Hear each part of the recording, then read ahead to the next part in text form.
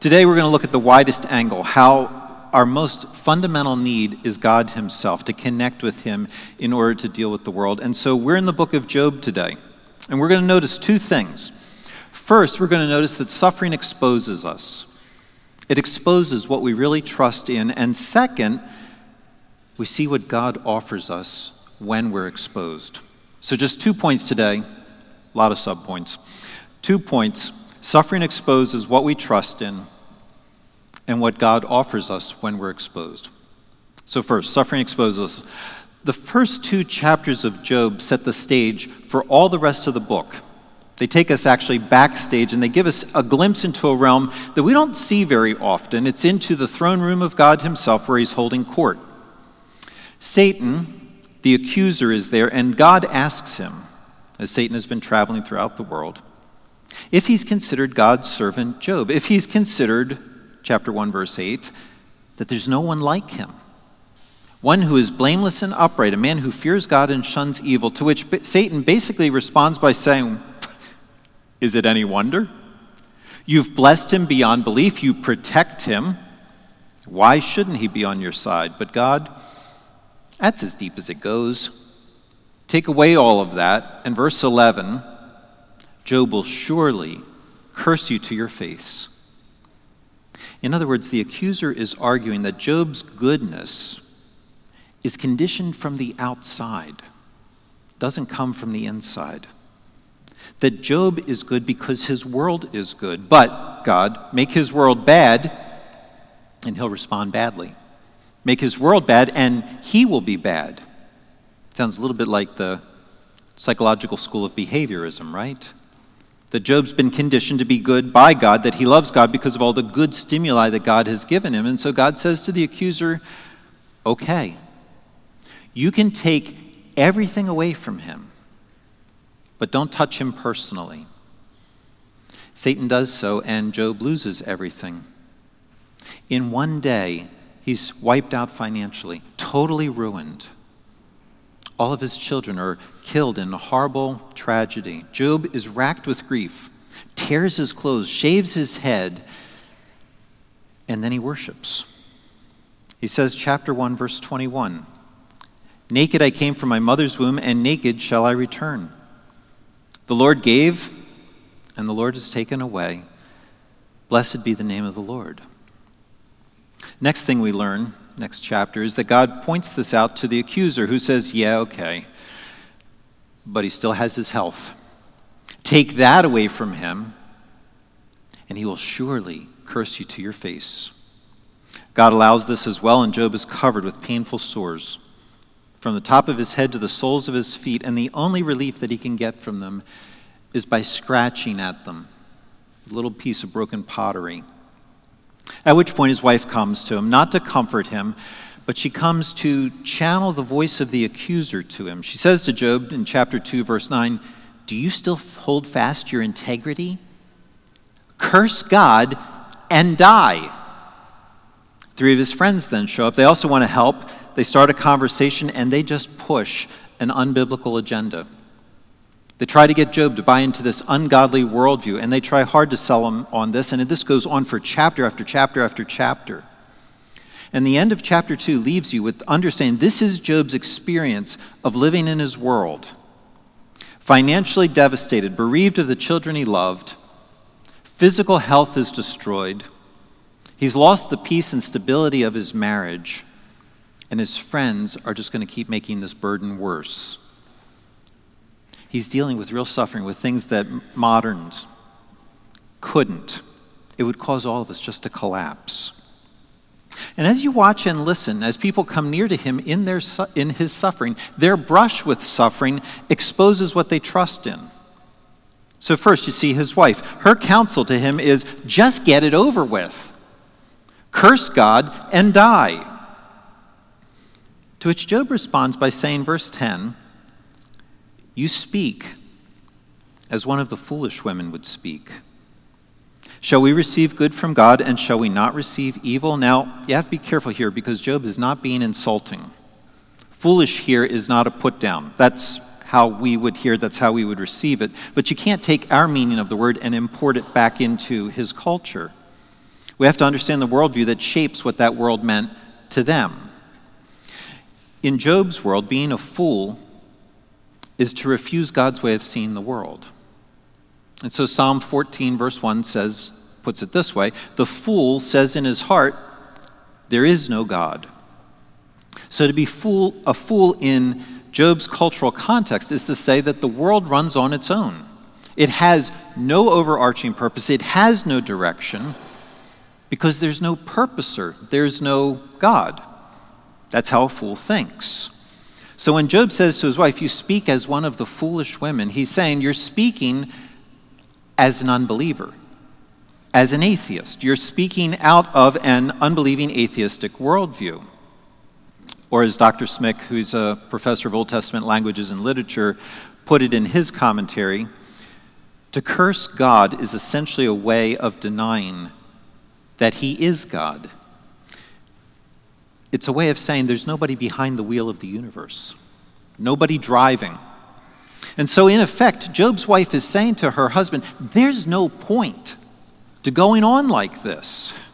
You've lost everything, including your health. There's no way to know if you'll get better. It's all so pointless. You'd be better off just to be done with it all. When she's faced with suffering, what comes out of her is that she's tempted to say there is no cosmic order in this world that makes any sense. So stop pretending that a relationship with God makes a bit of difference, because Job, obviously, it doesn't. It's pretty harsh, but I think she says out loud what many of us think, how many of us live. Think about the times when you've suffered. Aren't you tempted to turn to something else other than God?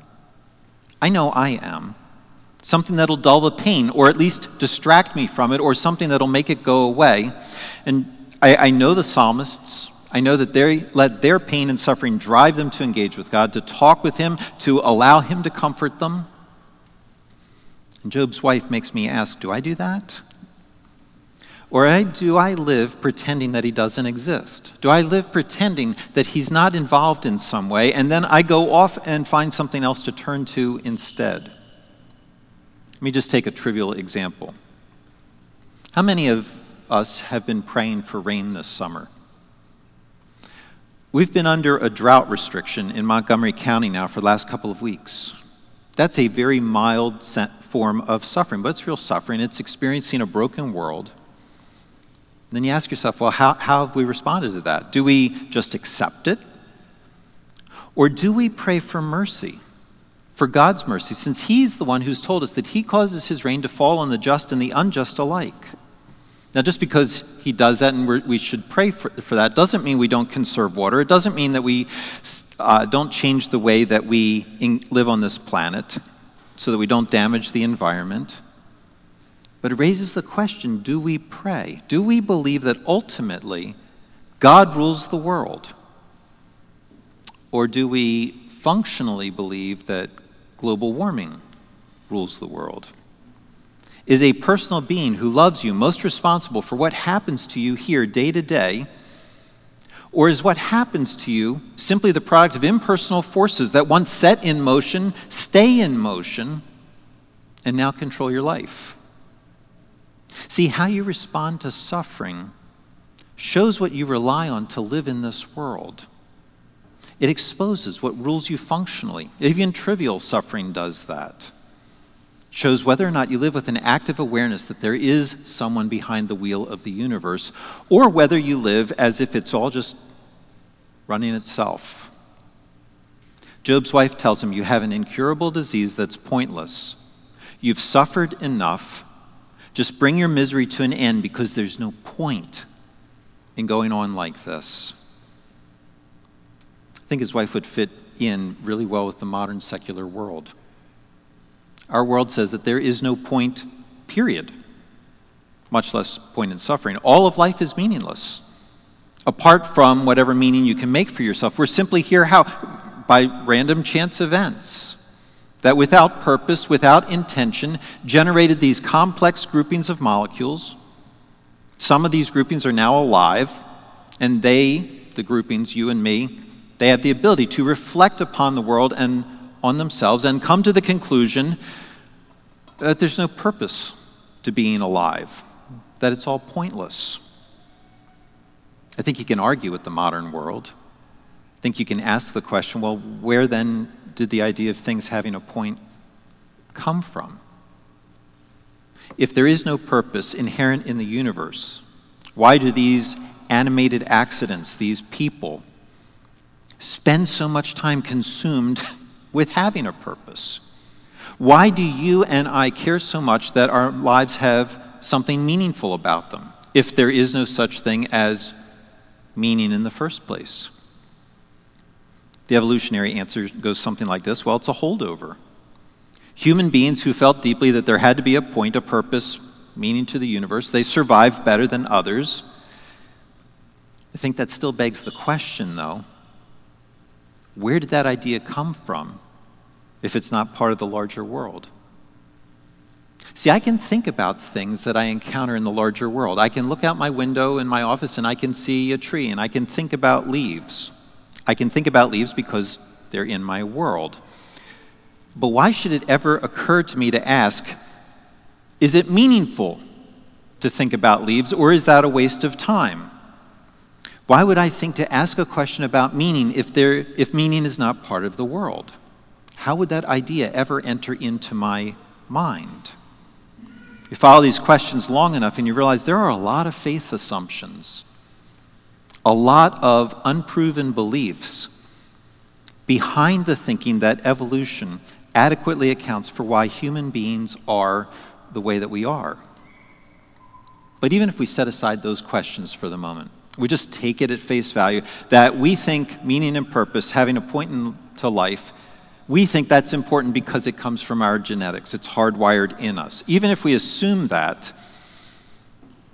why then do we still care deeply about meaning now that we've deconstructed it? Now that we supposedly know there is no point, why does that drive for meaning still exist?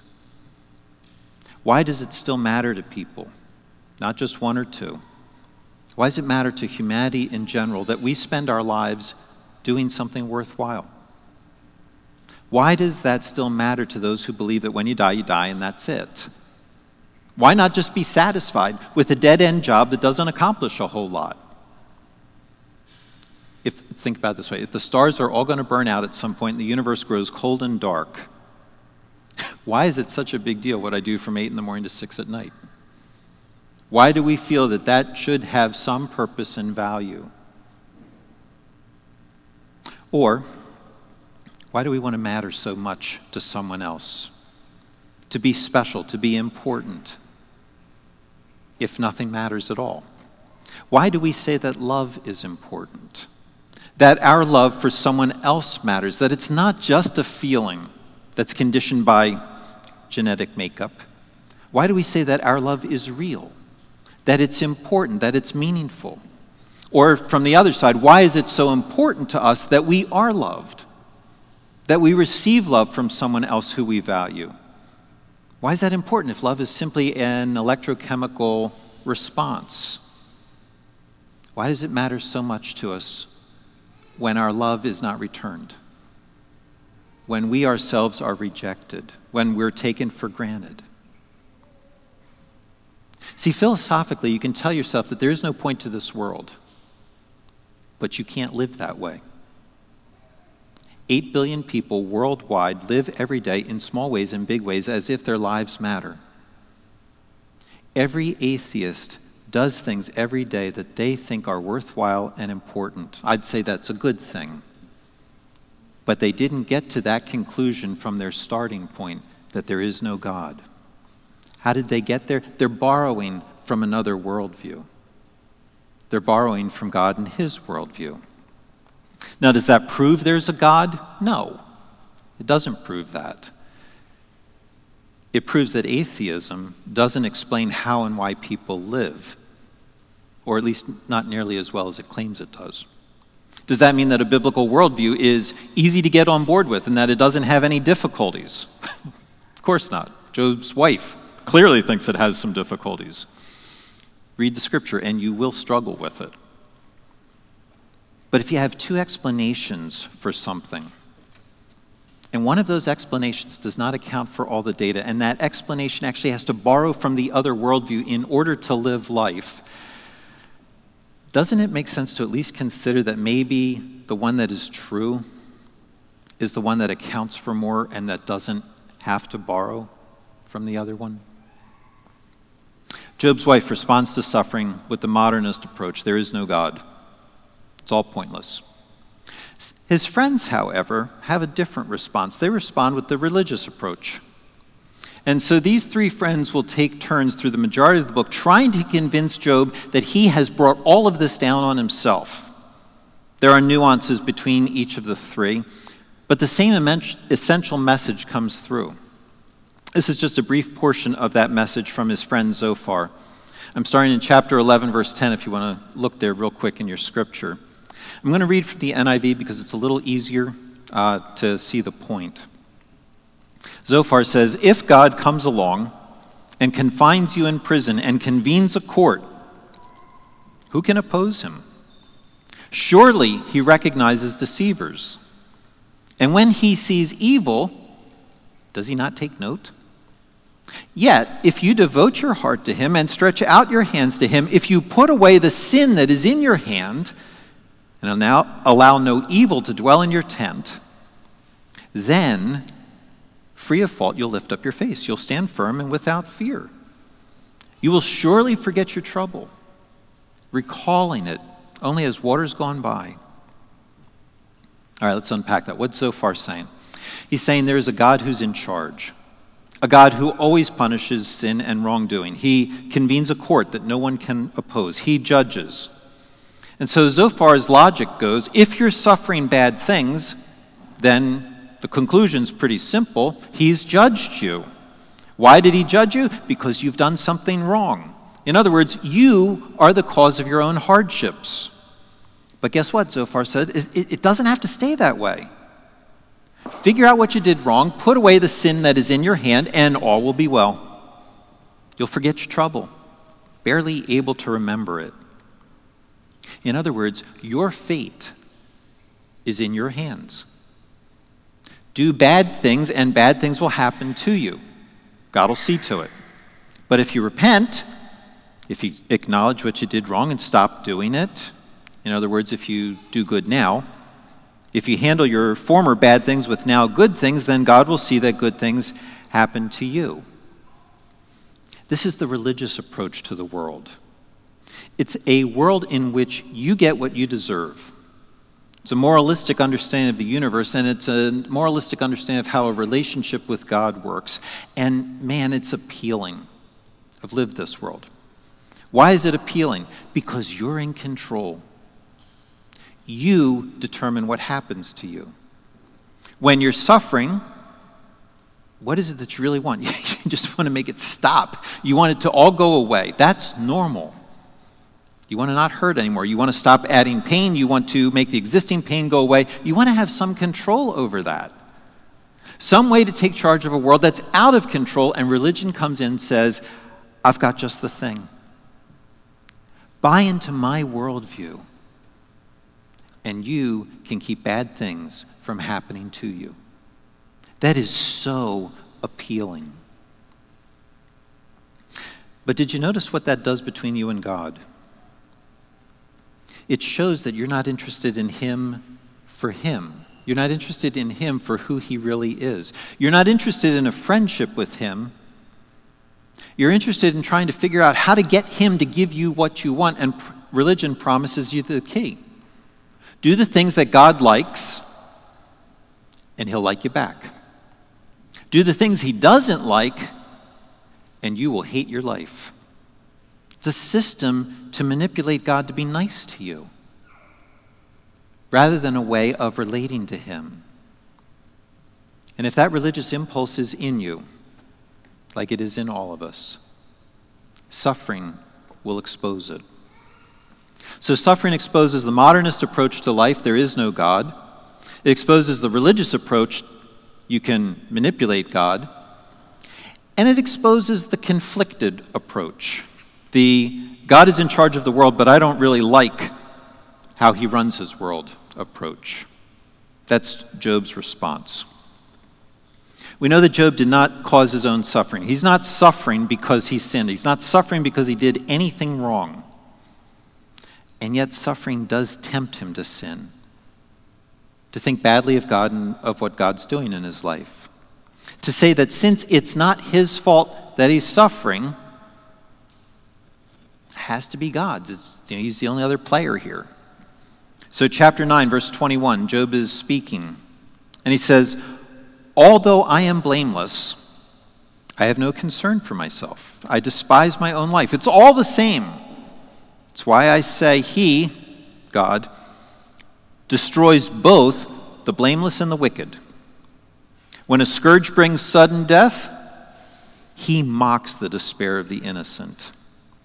When a land falls into the hands of the wicked, he blindfolds its judges. If it's not he, then who is it?" Job over and over believes God is punishing him unjustly, punishing him for sins he did not commit, that he's blameless, but that God destroys both the blameless and the wicked. And Job's not happy with that. You just keep reading through the rest of the chapters and you discover this is not the way that Job would run the world. He actually thinks he has a better way of doing that, and he really wants to argue that point with God. So chapter 13, verse 15, "I will surely defend my ways to his face. Indeed, this will turn out for my deliverance, for no godless person would dare come before him." You hear the implication here, how godly Job is, godly enough to go toe-to-toe with God. "Now that I've prepared my case, I know I will be vindicated. Can anyone bring charges against me? If so, I'll be silent and die. Only grant me these two things, God, and then I will not hide from you. Withdraw your hand far from me, and stop frightening me with your terrors. Then summon me, and I will answer, or let me speak, and you reply to me. How many wrongs and sins have I committed? Show me my offense and my sin. Why do you hide your face and consider me your enemy?" What's exposed there? Job's saying, it's not me, God. It's you.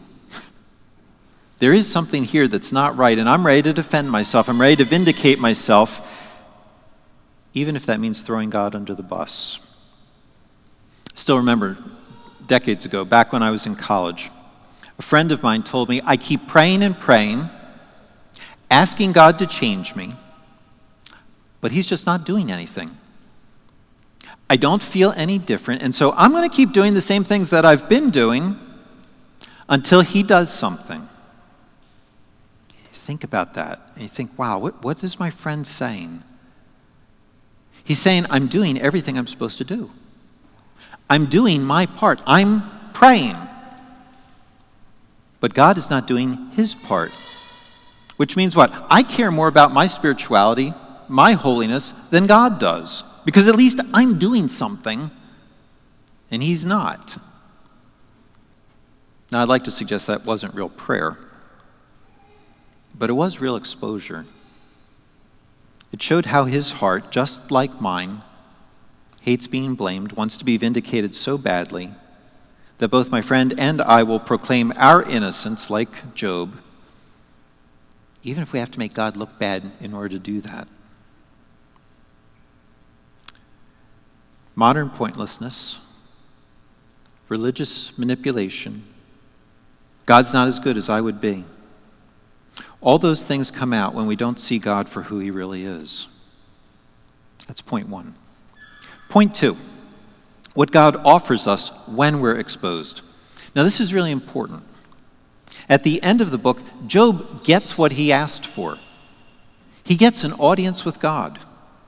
In chapter 38, Pastor David read this earlier, God shows up and speaks to Job. And as we read in chapter 42, that encounter made all the difference in the world to Job.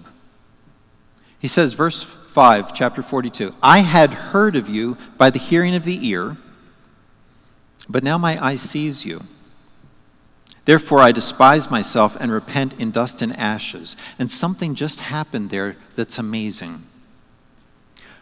For 35 chapters, from chapter 3 through chapter 37, nothing got through. Job has been absolutely unmoved. But now something has shifted. I despise myself sounds harsh to our ears. Commentary notes that it can also be translated, I reject what I said.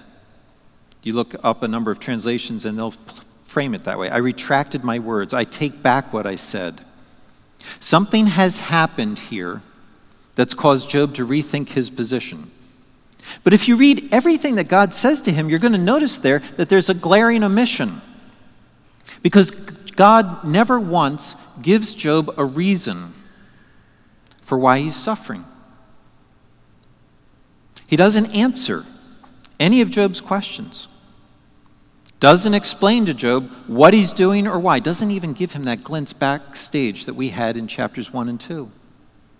God does not supply a single logical or legal reason for why Job is suffering. That runs counter to what I think all of us, most of us, expect. You listen to people talk when they suffer and you hear two prominent questions over and over and over. We ask, why me and how long? Why is this happening to me? What's the reason for this? And how much longer do I have to endure this? What can I expect? Why do we ask those questions? We think that if we just had the answers, if we just had enough information, that would make handling our suffering easier. And God doesn't do that. Why is that? He knows we're not big enough to handle the information. But that doesn't mean that he offers nothing. Because apparently what he did offer was so big that it was enough for Job, who's in the middle of more suffering than most all of us can imagine. It changes him. So what is it that God offered? Well, he offers him a different way of thinking about the world, different kinds of reasons than Job was looking for. But more importantly, he offers them in the context of a relationship. In the context of an encounter that communicates he's not Job's enemy. He actually is Job's friend. Make sure you catch what Job said. Before, he said, I heard about God. My ears had heard of you. He had knowledge of God. He had theological impressions of God. He had a way of thinking about him. Job could describe him. And yet in his most desperate moments, none of what he had heard was enough. What did he need? He needed an encounter with God. I had heard of you. I had distant information passed along to me about you. But now my eyes have seen you. Now I'm not getting you secondhand. I'm encountering you. Having a personal interaction with you. God, you're not far off. Instead, I'm engaging with you. Or better said, God came close and was engaging with him. That's what you need when you're suffering. And yet you think, wait a minute. What does he mean, now my eyes have seen you? There's nothing to see. Verse 38, chapter 38, verse 1, we read it earlier. Does Job see a visible manifestation of God? No, God speaks to him out of a whirlwind, out of a storm. It's not that Job has physically seen something that just overwhelms him. It's that he's had a conversation with God. His encounter, his seeing God, is that he's no longer hearing about God. He's hearing from God. It's not impersonal information. It's a personal encounter. He's hearing truths about God that God communicates to him, so that Job no longer thinks of God as this far-off, impersonal being, but suddenly very close. This past Wednesday, the elders met together. I was telling them how I had been anxious, how I'd been worrying about a number of things. You know how that goes? A couple things happen to you that you're not expecting. They're things that you don't want. And so you start thinking about the future and how that might all play out. And then you visualize the worst case scenarios and you convince yourself those will happen. Now, how do I deal with that? And I'd been doing that. I was thinking that I was big enough in my world to generate outcomes that I actually wanted. And that led to a lot of struggle. I'm having thoughts intrude during the day, waking me up at night, remembering different things. And in that moment, what's happening, I'm forgetting that God is responsible for how things turn out in this world, how my life turns out, how anyone's life turns out.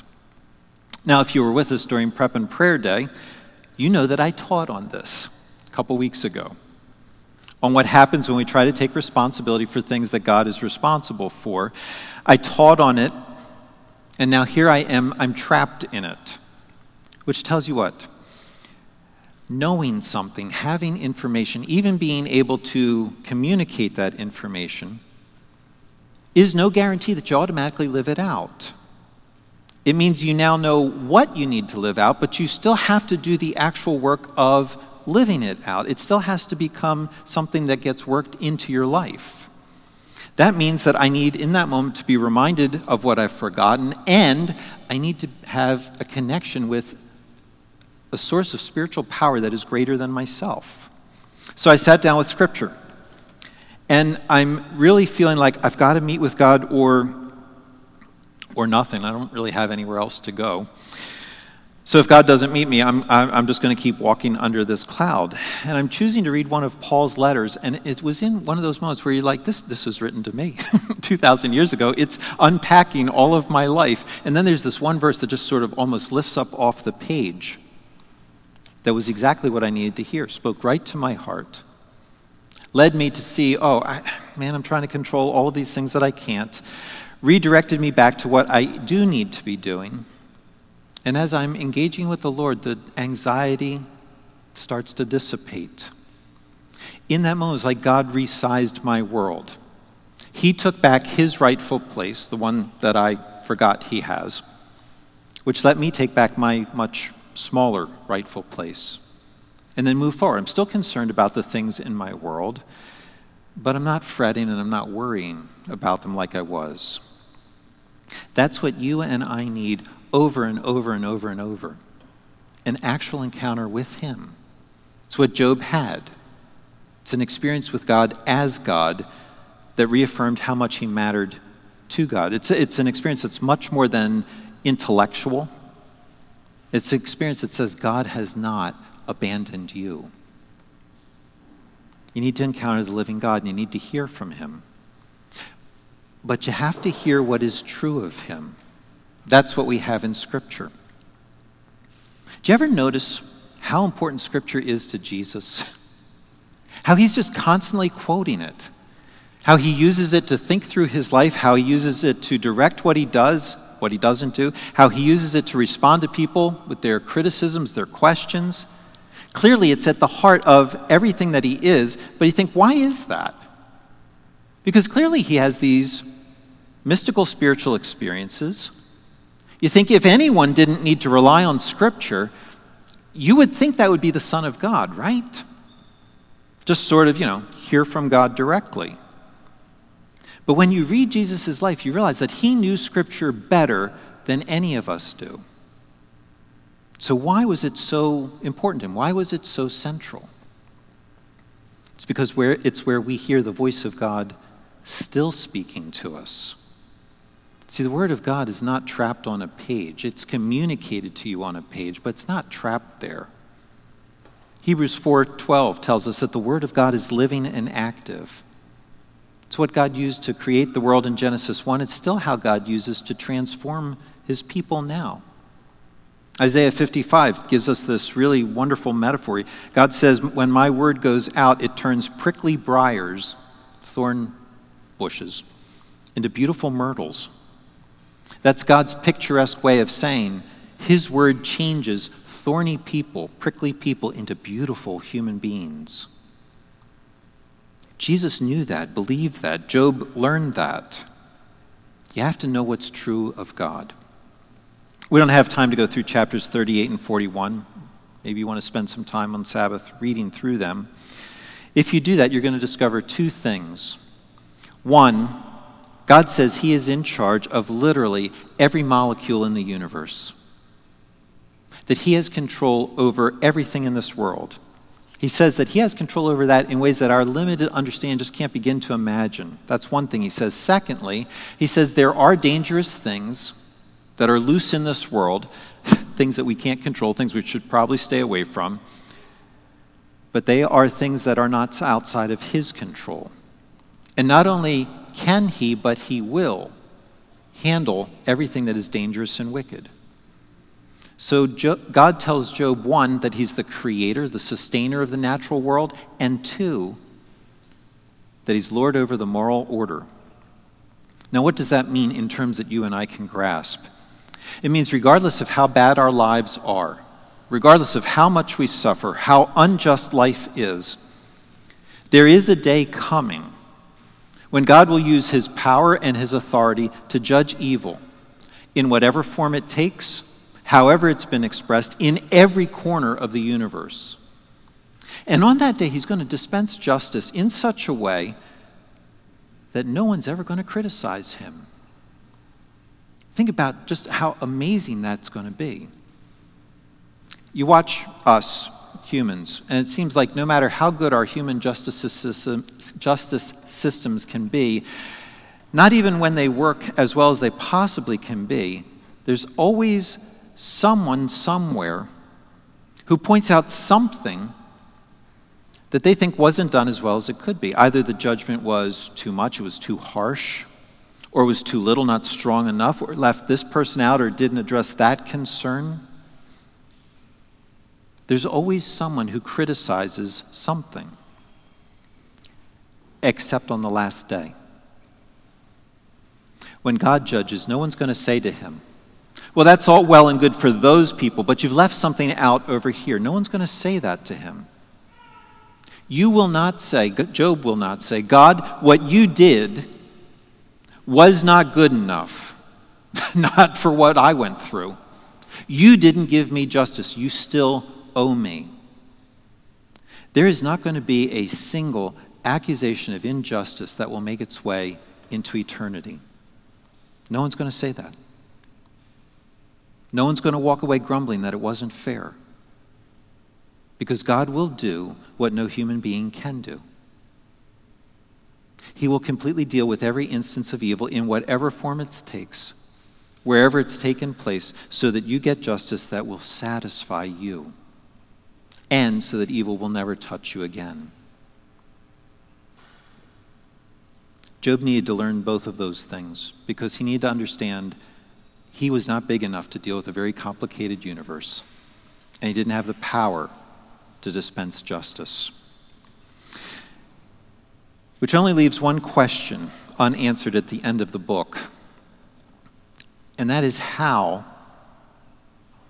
God can be friends, how he can come close to someone who doubted him, to someone who doubted his goodness.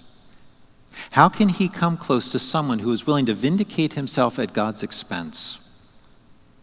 And the answer to that is because there's a better Job coming. A better Job who needed to come because that better Job's friends were in trouble. You and I were in trouble. We got ourselves into trouble with how we treated God, just like Job's friends got themselves into trouble with God. In chapter 42, verse 7, God turns to one of Job's friends, Eliphaz, and says, "My anger burns against you and against your two friends, for you've not spoken of me what is right, as my servant Job has. Now therefore take 7 bulls and 7 rams and go to my servant Job and offer up a burnt offering for yourselves. And my servant Job shall pray for you. For I will accept his prayer not to deal with you according to your folly." And we're told in verse 9 that the friends did what God told them to do, and the Lord accepted Job's prayer. Job's friends were in danger of God's wrath, and Job prayed for them that God would accept a sacrifice in their place, a burnt offering, something that would absorb his anger that burned against them, so that the friends did not have to absorb his anger.